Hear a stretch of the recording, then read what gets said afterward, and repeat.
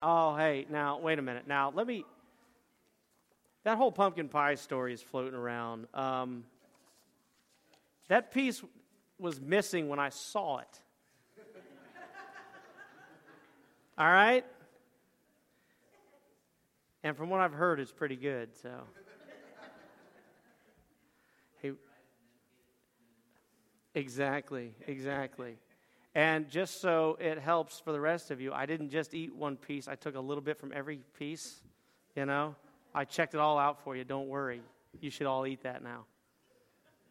I'll tell you what, though, in all seriousness, since he's out of here, a lot of people help with this, right? I mean, a lot of people put in a lot of time and effort with this meal that we're doing tonight. Mark does a ton of stuff, okay? And his whole family is just sacrifices for this, but he's back there a lot too. And if you get a chance, not while I'm preaching, but if you get a chance to say thanks to him, please do that either today or tonight sometime. So I've made a decision. It's a recent decision, okay, but I think a good one. I believe I'm going to cut by half the things that I teach Sam. Okay? In fact, I think his life's going to be easier. My life's going to be easier. Ashley's life is going to be easier if I just cut it in half. I think I'm going to stick with everything outside of the house. We get to the shop or we go out and do things around the house or something. That's fine. I'll do that part, and Ashley can do the other part. Because when I try to tell Sam, he'll ask me, how do I do something? Or how does this work? Or how do we do this? Okay? I will tell him. I will tell him how to do it. I'll tell him how it works. And I'll tell him how you figure this out. And inevitably, he's asked the question. But inevitably, he says, after I'm done with my explanation and showing everything, he says, well, that's not how Mom does it. Why did you ask? If you already knew. So I'm not even going to do it anymore. He asks a question. I'm going to say, are we inside the house? He's going to say, yes. It's not me. Go ask your mom. I'm not going to show you. That's it. We'll just do outside the house. It's getting to the point sometimes where I look at him sideways. He'll say, well, Dad, how do you do this? And I'll just stare at him for a while. Does he really not know? Is he, am I being punked here? Is he just going to say this? And I fall for it every time. Well, son, here's how I would do this. The math problem, or whatever it is. Well, that's not how Mom does it. There it is again. How do you do this? How do we do it? We got to figure out how. We got to figure out how to do stuff. We learn how to do stuff from a lot of people in a lot of ways, and a lot of teachers, and just a lot of influences in our life. We learn how to do some things. There is also, though, a great deal of benefit in the search, in the figuring out how to do something, because it becomes a part of us. It's built into us now when we figure out how to do it. We're a whole different creation, today than we were yesterday. Begins to build us into a new creation. This searching, this seeking. It's fine to understand. It's fine to get the answer from some people and some resources and folks around us. But discovering this thing and then putting it to practice, failing in our practice, and then trying again, it's a wonderful way to change us into who we are becoming. Frankly, it's a wonderful way to change us into who we ought to be. How? Let's pray. Father, I thank you once again for the love that you've shared. I thank you, Father, we get to look at your word, read your word, study and know it, understand it, and apply it to our lives, Father. I ask that you be a part of this time, that we are challenged today, that we are convicted today, but also that you open our eyes and our ears to hear what you would have us say, that we are true, Father. Make us be true and accurate to what you say in your word. In Jesus' name, amen. We have been talking about the church and asking and answering a lot of questions. Today, we ask the question, how? How do I live out my purpose? Now, we're going to talk about details next week, and so I encourage you to be here for that. We're going to look at church structure and ministries and all that stuff. We're going to throw in a little probably Reformation and Restoration stuff to bring us to this place and this point. And so I would encourage you to be here for that. But today is the grander how, the bigger question of how. How do I live out my purpose? Just as a reminder, when we started this series, we asked the question, what is the church? Or who is the church? You got to put those two things together, right? The church is those who have given their lives to Jesus. That's it. Those who have given their lives to Jesus. It's not those who have given their lives to Jesus and are really, really good, because that would be none of us. It's those who have given their lives to Jesus. It's not those who have given their lives to Jesus and know everything there is to know, because that would be none of us. Or always do it perfectly. That would be none of us. The church is those who have given, recognize their life, recognize what Jesus has done. We say, you owned this life. You have saved this life. You own this life. I'm giving this life to you. That's the church. We also discovered that the church is all over the place when we asked where the church is. That's who the church is. Where the church is, if we use that as our definition, which is a proper definition, the church is everywhere. The church is everywhere. The church is all over this county and this state and this country and this world. The church is in places that you work and where you go to have fun and your hobbies and all kinds. The church is all over the place. Brothers and sisters in Jesus Christ. You ought to treat them that way. And they ought to treat you that way, because I got to tell you, that would satisfy a lot of anxiety in our lives. Sometimes we think, boy, I'm here all alone, or I think the church is this, or the church is in trouble here, the church is this. The church is all kinds. It's all over the place. It's even in the lives and hearts of people that you might disagree with, or that I might disagree with, or that might disagree with each other. Often. Big things? Small things? No, I'm not. I'm looking at Jody. Big things? Small things? Little things? Things that affect, the entire world. We have different perspectives on it, different understandings about it. And it's a tragedy. Church, it is a tragedy when we realize that this person has given their life to Jesus Christ. I have given my life to Jesus Christ. We disagree on something, and therefore this person is evil or is wrong or is this or that. Is there good and bad? Is there right and wrong? Is there following Jesus and not following Jesus? Absolutely there is. Absolutely. There's things we do that we shouldn't do. There's things we don't do that we should do. But bear in mind, if someone has given their life to Jesus Christ, that's a brother and sister in Christ, and that's where you begin. Now you go through the process of knowing, learning, understanding. Now you go through the process of growing, being refined, being perfected, ultimately to have this total and complete unity around this eternal Lord's table. In the meantime, we are struggling and kind of slogging it out as we go through life, being refined.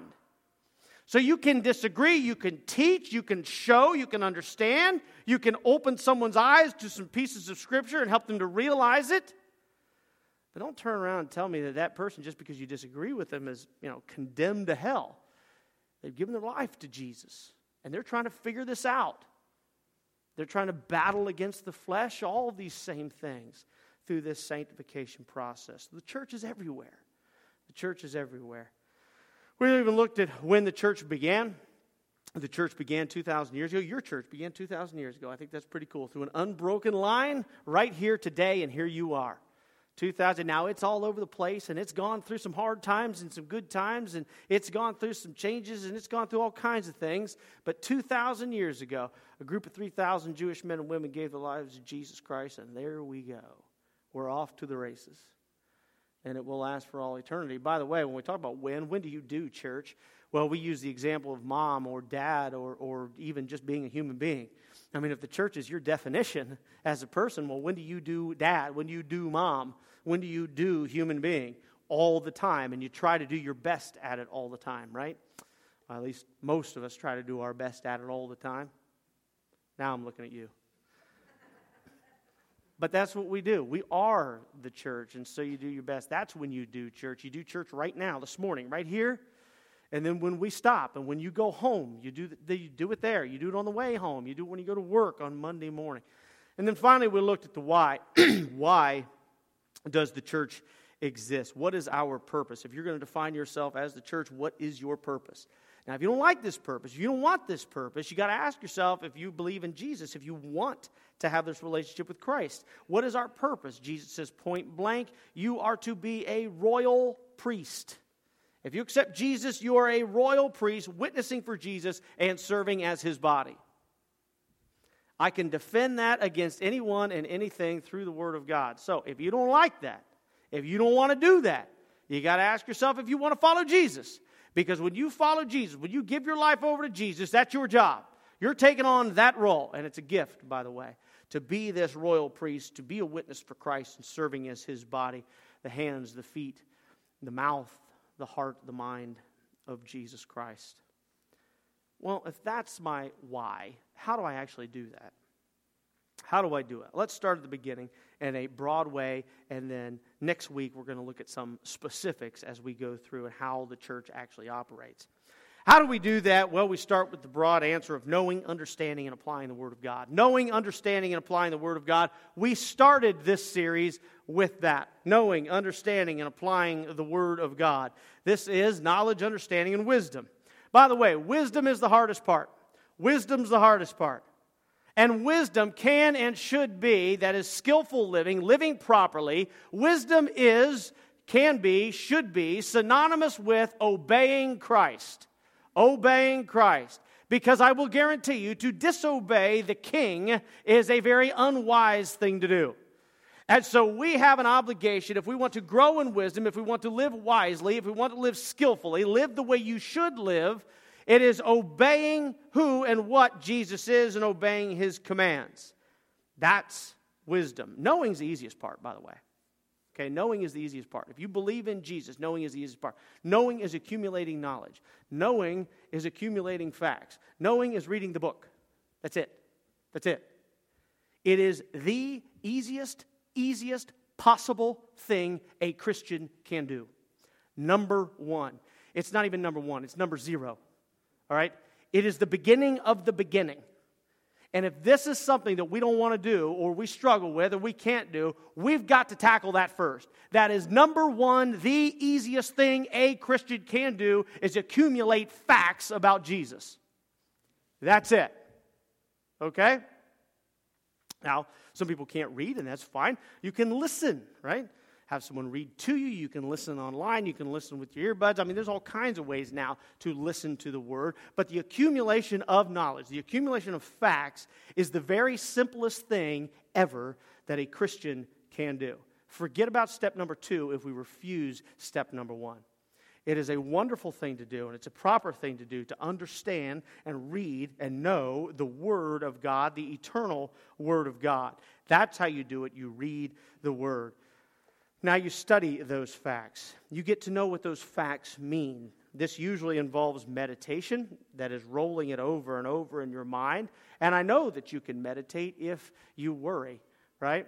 We worry, and we roll things over and over in our mind. Problem is we're just meditating on the wrong thing, okay? So I know you can meditate if you worry. You just start meditating on the right things. This is the Word of God. The commands of God, the character of God requires meditation. Not on the first chapter of John, the first verse of John. First 2 verses, the first verse of any book that you want. Small bites that you make a part of yourself and you digest it and you know it and you understand it. That's what understanding is. You begin to get taught. You begin to ask questions. I ask questions all the time. I asked questions when I started this message. And I started sending out some emails. And I started reading some books. And I thought I knew. And I know this and I don't know this. And I'm pretty sure I know this. I better start asking some questions. And I ask questions to people all over the place. You got to begin to grow and understand these facts. Knowledge, understanding. It's a little bit harder than knowledge, but a little bit easier than wisdom. And it's not for the lazy person. I love what A.W. Pink says. You've probably heard this before. The Bible is no lazy man's book. Much of its treasure, like the valuable minerals stored in the recesses of the earth, only yield up themselves to the diligent seeker. No verse of Scripture yields its meaning to the lazy person. Jesus said exactly that same thing. He was asked, why do you preach in parables? Why do you teach in parables? And Jesus told his disciples, because those who want to know are going to know, and those who don't want to know are never going to figure it out. That's why. That's why. The Bible is no lazy man's book. And finally, you apply what you understand. This is wisdom, proper application of knowledge.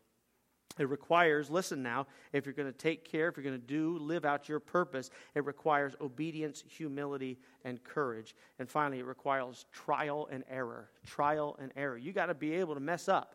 You got to be okay with that. You got to do your best and screw it up. I do my best and screw stuff up all the time. And that's just the way life works. And you got to begin to continue to follow, continue to pursue Jesus Christ. You got to put this stuff into practice.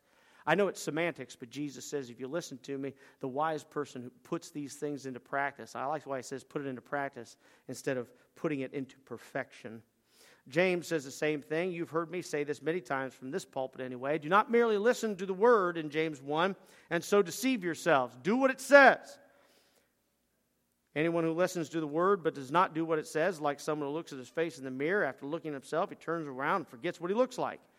But whoever looks intently into the perfect law that gives freedom and continues in it, not forgetting what they've heard, but doing it, will be blessed, that is made fortunate, in what they do. Well, you're the church. What are you trying to do? Huh? What's your purpose? We looked at this last week. To witness as the priestly body of Christ. The hands, the feet, the mouth, the mind, and the heart. They will be blessed in what they do. Jesus says the same thing about knowledge, understanding, and wisdom. Matthew 7, therefore, anyone who hears these words of mine and puts them into practice. Puts them into practice. This is listening to. This is asking about the Word of God. This is asking about Jesus Christ. We take this thing right here, we go home, and we set it on our coffee table, and then we go around the rest of life. And we tell Jesus, without saying it, you sit there and keep your mouth shut. I don't want to hear from you. Let me handle this.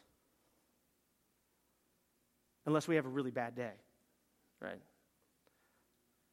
That should not be our life. It's not everybody's life in here. It should not be anyone's life in here.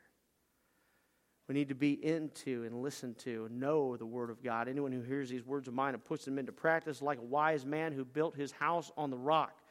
The rain came down, streams rose, the winds blew, but that house did not fall down. But everyone who hears these words of mine and does not put them into practice is a fool. That's all they are. A fool.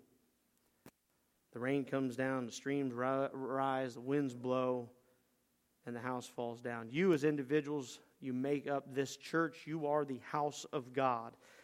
Now we want that house to stand the test. We want that house to serve its purpose. Every time a storm comes through, you want that house to stand the test. So if, as we have already said, living our purpose requires knowledge, understanding, and wisdom, where do I begin? When I'm studying Scripture, knowing Scripture, reading Scripture in order for me to live out my purpose? Well, Genesis is a good place. However, so I can avoid 100 eye rolls, I guess 200 eye rolls, which is what it would be.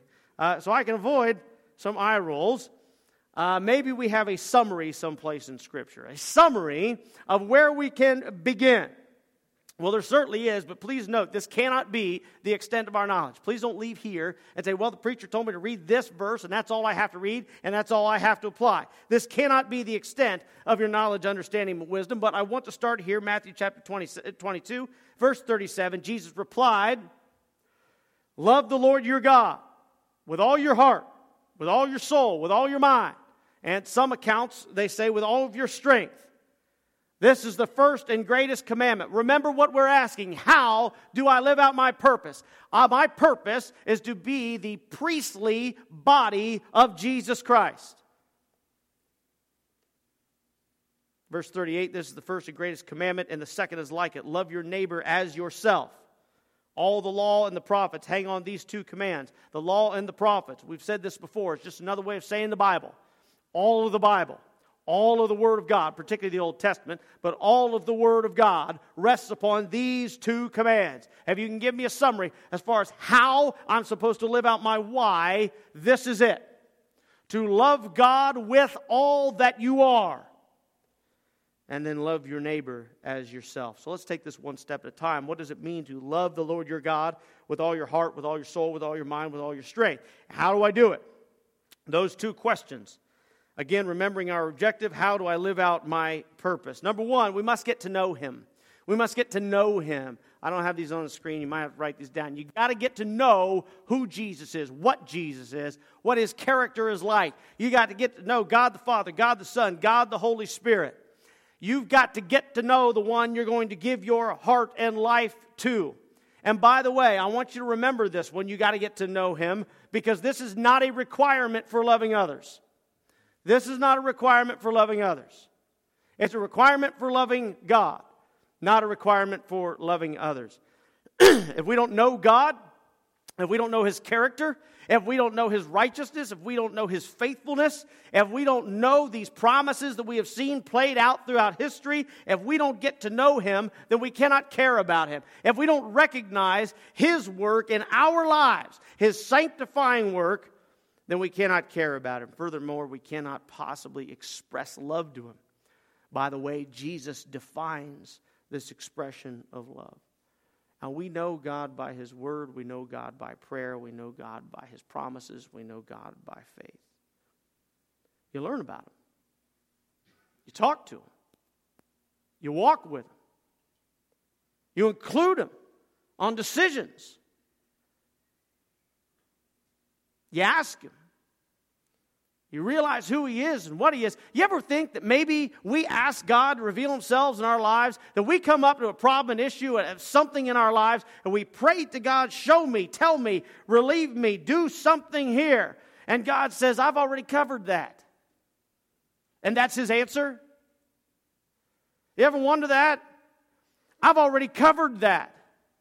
I've covered that in my Word 14 times. You just don't know who I am. I've already given you that answer. We want the lights from heaven, right? And the angels saying, there's the answer. Jesus says, I've covered that already. You got to get to know Him. Second way is you got to love God and worship and praise Him. This is what it means to love God with all that you are. Worship and praise Him. This is this admiration and thanksgiving. That's why we began talking about that at communion. Admiration, worship, thanksgiving, praise. It's got to be a part of your life. It's got to be a regular part of your existence. Every day, every moment, every reflection, whether it's morning or evening, to realize that Jesus needs to be praised, should be praised, can be praised by you. And should be admired for who He is, for what He is, His righteousness and His work in your life. To love God is to put Him first. By the way, this is why Jesus describes it the way He does, with all your heart, with all your soul, with all your mind, with all your strength. There's nothing left for anybody else, right? That's everything. God comes first. You, as well as everybody else, comes second. Close second, but second. Well, it almost sounds like we talked about that in our last series. Unless you hate your mother and father, unless you hate your brother and sister, unless you hate your own life, you can't be my disciple. We talked about that in the Crazy series. It's almost as if one person wrote this entire word and it all fits together, isn't it? You got to put God first. Everything that you are. And if you say that's hard to do, I submit that you practice, and you watch God's faithfulness in your life. God's a lot more faithful than you and I will ever be. Watch His faithfulness in your life. Put it into practice. To love God is to desire Him. It is yearning to be in His presence as well as His righteousness.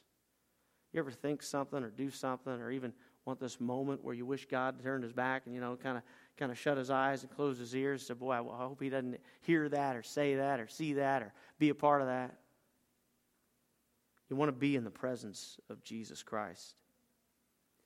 You want to be around that table. You want to be overcome with the same righteousness that Jesus has. Number 5, to love God is to obey Him. And this is about desire to please Him. This is about desire to please the one that we know. This is why loving others does not require that we know them. Because I'm going to love you because I want to please the one that I do know. I want to obey the one that I do know. And that that pleasure, that obedience is going to flow into the lives of people that I interact with, and we're going to call that love. You please the one you know. That's how you can show love to your enemies. That's how you can show love to strangers. It is to obey Jesus Christ. John 14:15. If you love me, keep my commands. John 14. If anyone loves me, they obey my teaching. My Father will love them, and we will come to them and make our home with them. John chapter 15. If you keep my commands, you'll remain in my love, just as I have kept my Father's commands and remain in his love. 1 John chapter 5. In fact, this is love for God, to keep his commands. Obedience. And his commands are not burdensome. Are they? Are they? His commands are not burdensome. By the way, if you're going to say no, you ought to let's spend a week together, because you got to show me what you're doing. Yet that's what the Bible says. His commands are not burdensome. I've gone through moments, and I've gone through days, and I've gone through times and seasons where his commands are burdensome. So it makes me wonder, am I doing it right? Or am I messing this up? Are his commands burdensome? First of all, if you don't read the Word of God, you can't answer that because you don't know what his commands are, okay? But for those of you who do read the Word of God, are his commands burdensome? I want to make sure I'm doing it correctly. If I feel like his commands are burdensome, I must be doing it wrong. One of his commands is the second part of Matthew chapter 22, and the second is like it. Love your neighbor as yourself. What does it mean to love your neighbor? It means to have a genuine desire for their good. That's what it means. Strangers, enemies, a genuine desire for their good. That's what it means to love your neighbor. Sometimes we have a nasty habit of trying to put the cart before the horse and then wonder why it's hard or burdensome or difficult to live out our purpose and live out the commands of Jesus Christ.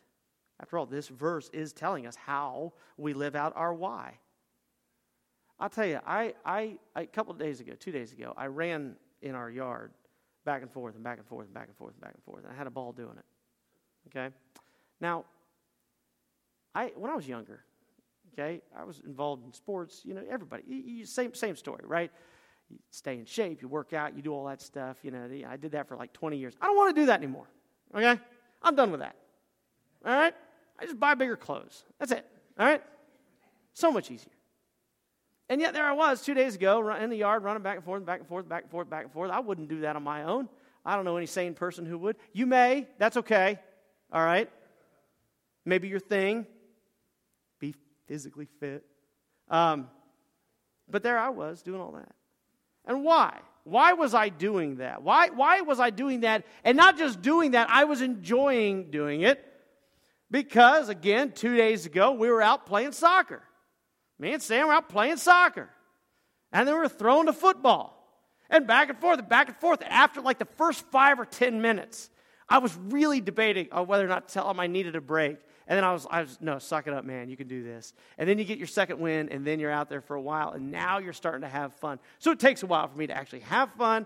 You know, am I in trouble here, or am I going to have fun? All right, I'm having fun. And so we're out there for a long time. On my own, I would not be out there. Okay? You wouldn't drive by and see me by myself out in the yard running laps. Maybe some of you would. And I applaud you for that. I really do. But not me. And yet there I was having a good time doing it. What was the difference? It was the very same thing. What's the difference? The difference is I am in the presence of the one I know and love. Suddenly, it's not so burdensome anymore.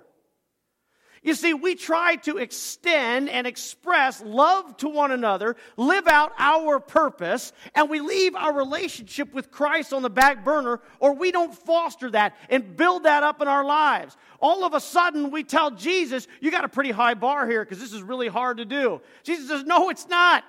No, it's not. You come into my house, you spend some time with me, says Jesus. You go onto my soccer field in my yard, you and I are going to be enjoying this. Don't put the cart before the horse.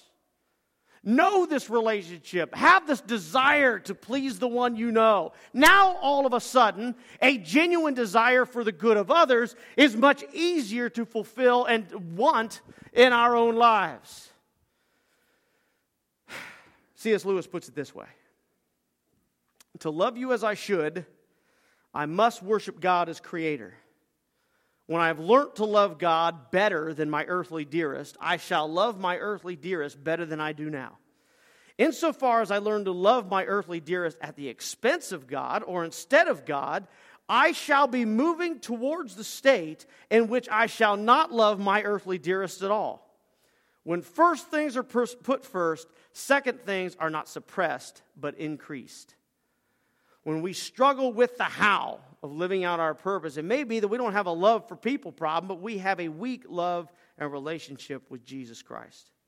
Love for God requires all that you are.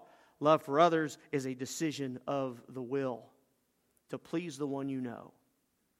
By the way, it's not to please the people. It's not to please your enemy. Not even to please your friend. What happens when you stop pleasing them? What happens when their attitudes change or their opinions change? You know, now all of a sudden you don't know how to live out this purpose that you claim you have if you claim you're the church. God must be first. We want to live out our purpose if we want to genuinely desire the good of other people. If my purpose is serving as a priest, witnessing for Christ, and being his hands and feet, mouth, heart, and if that is done by loving others, which hinges upon my love for God, well, how do I do that then? How do I love God more? How do I cultivate a deeper love for God?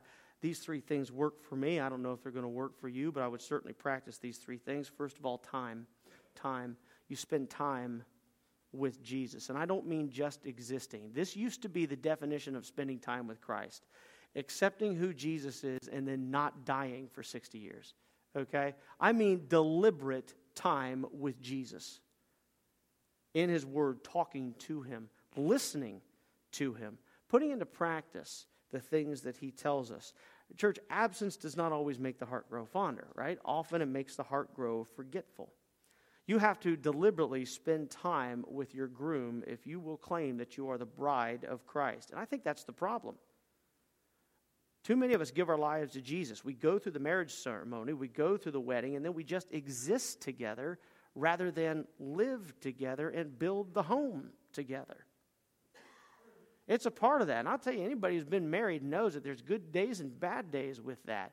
And there's moments of struggle and there's moments of joy and all that, all those things. There's argument as you go back and forth with Jesus, go back and forth with the Spirit and the flesh. Moses always yelling at God about something. You ought to read those stories. I mean, it's this back and forth. It's a lovely, lovely relationship, close relationship. You got to spend time with this guy if you want to love him more. Second thing is, we've already been talking about, you got to put this stuff into practice. There's no such thing as reading the Word, knowing the Word, accumulating the knowledge and the understanding, but not doing anything about it. If you don't do anything about it, you never see and realize the faithfulness of God in your life. You cannot turn around 20 years later and watch how God's working in your life.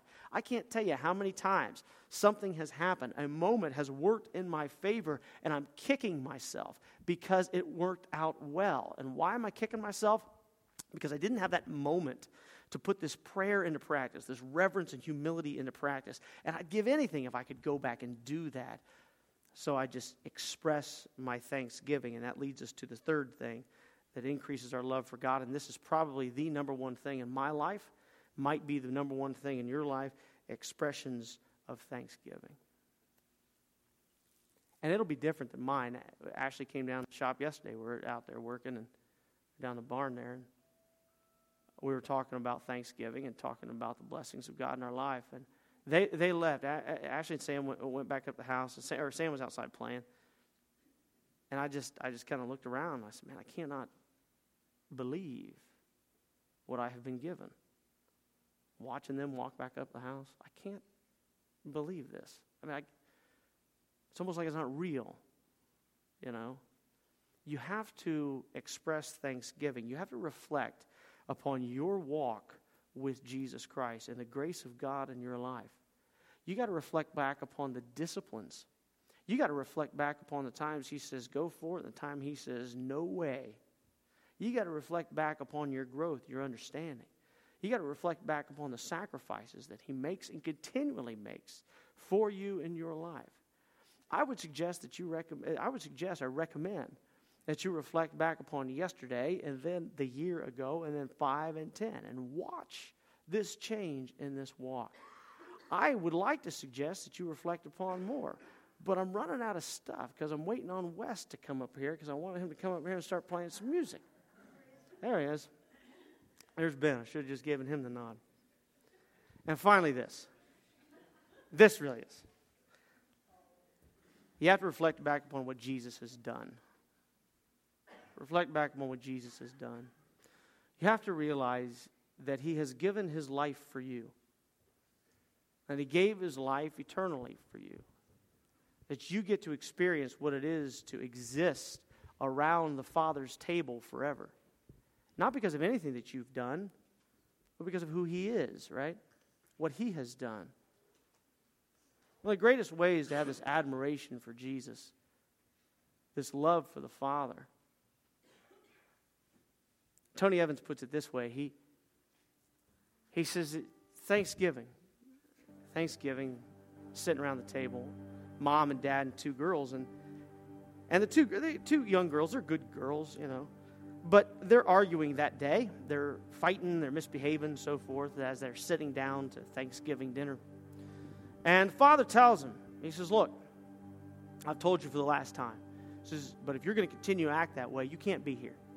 You can't be around the table. You can't be here for Thanksgiving dinner. You can't be in the presence of the rest of us if you're just going to be filled with all this anger and bitterness and rage and all this stuff, this misbehaving and so forth. He says, I want you to go to your room. Both of them. Sends them up to the room. Thanksgiving dinner. Sends them up to the room. Well, a few minutes later, 5-10 minutes later, they hear their mom calling. Says, girls, come on down. Come on downstairs. Come on down to dinner. And they come down, and the table is filled with this beautiful feast. And they sit down, and they begin to eat, and they realize Dad's not there. Right? And they ask Mama, why is Dad not here? And she tells them, well, Dad gave his order. He gave his command. He gave his standard. He says, you can't be with the rest of the family if you're going to be that way. He says, but he doesn't want to deny you Thanksgiving. He doesn't want to deny you to feast around his own table. So not only did he provide this feast for you, right now, he's up in his room paying your price. That's what Jesus does.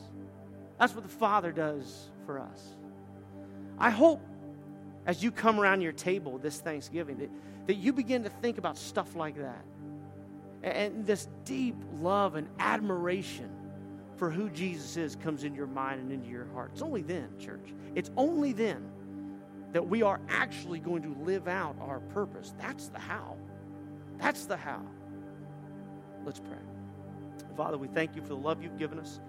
We thank you, Father, that we can continue to show and share this love every day of our lives as we thank you for who you are and what you are, as we admire the very character and righteousness and perfection of Jesus Christ in our lives. Father, I ask that you help us to show that to people, that we are, as you say, your body, an extension of what you are in the lives of other people. Help us to love them, even if they don't love us. In Jesus' name, amen. Please stand and sing. Give thanks to the Lord, our God and King. His love endures forever. For he is good, he is above all things. His love endures forever. Sing praise, sing praise. With a mighty hand and an outstretched arm, his love endures forever. For the life that's been reborn, his love endures forever. Sing praise, sing praise, sing praise, sing praise.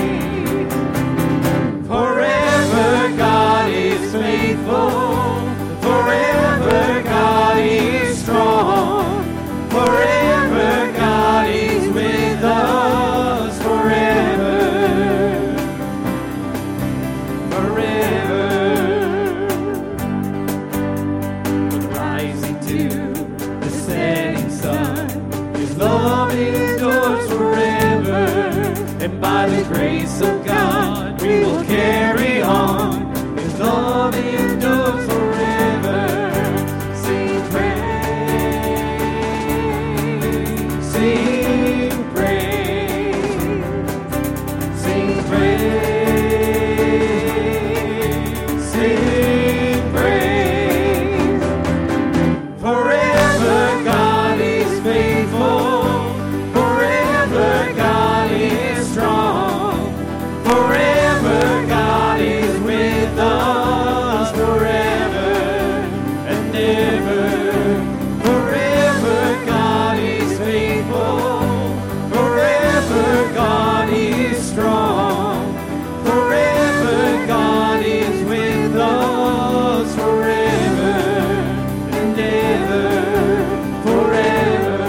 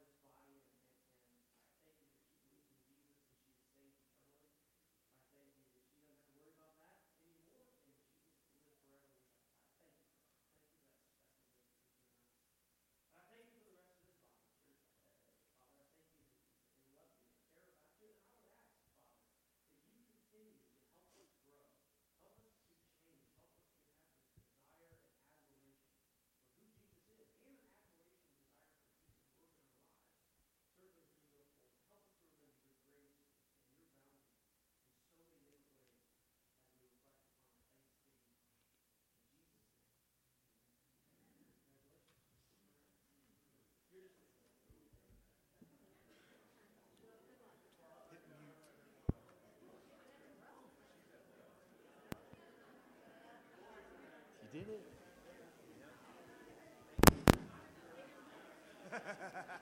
I'll show you later.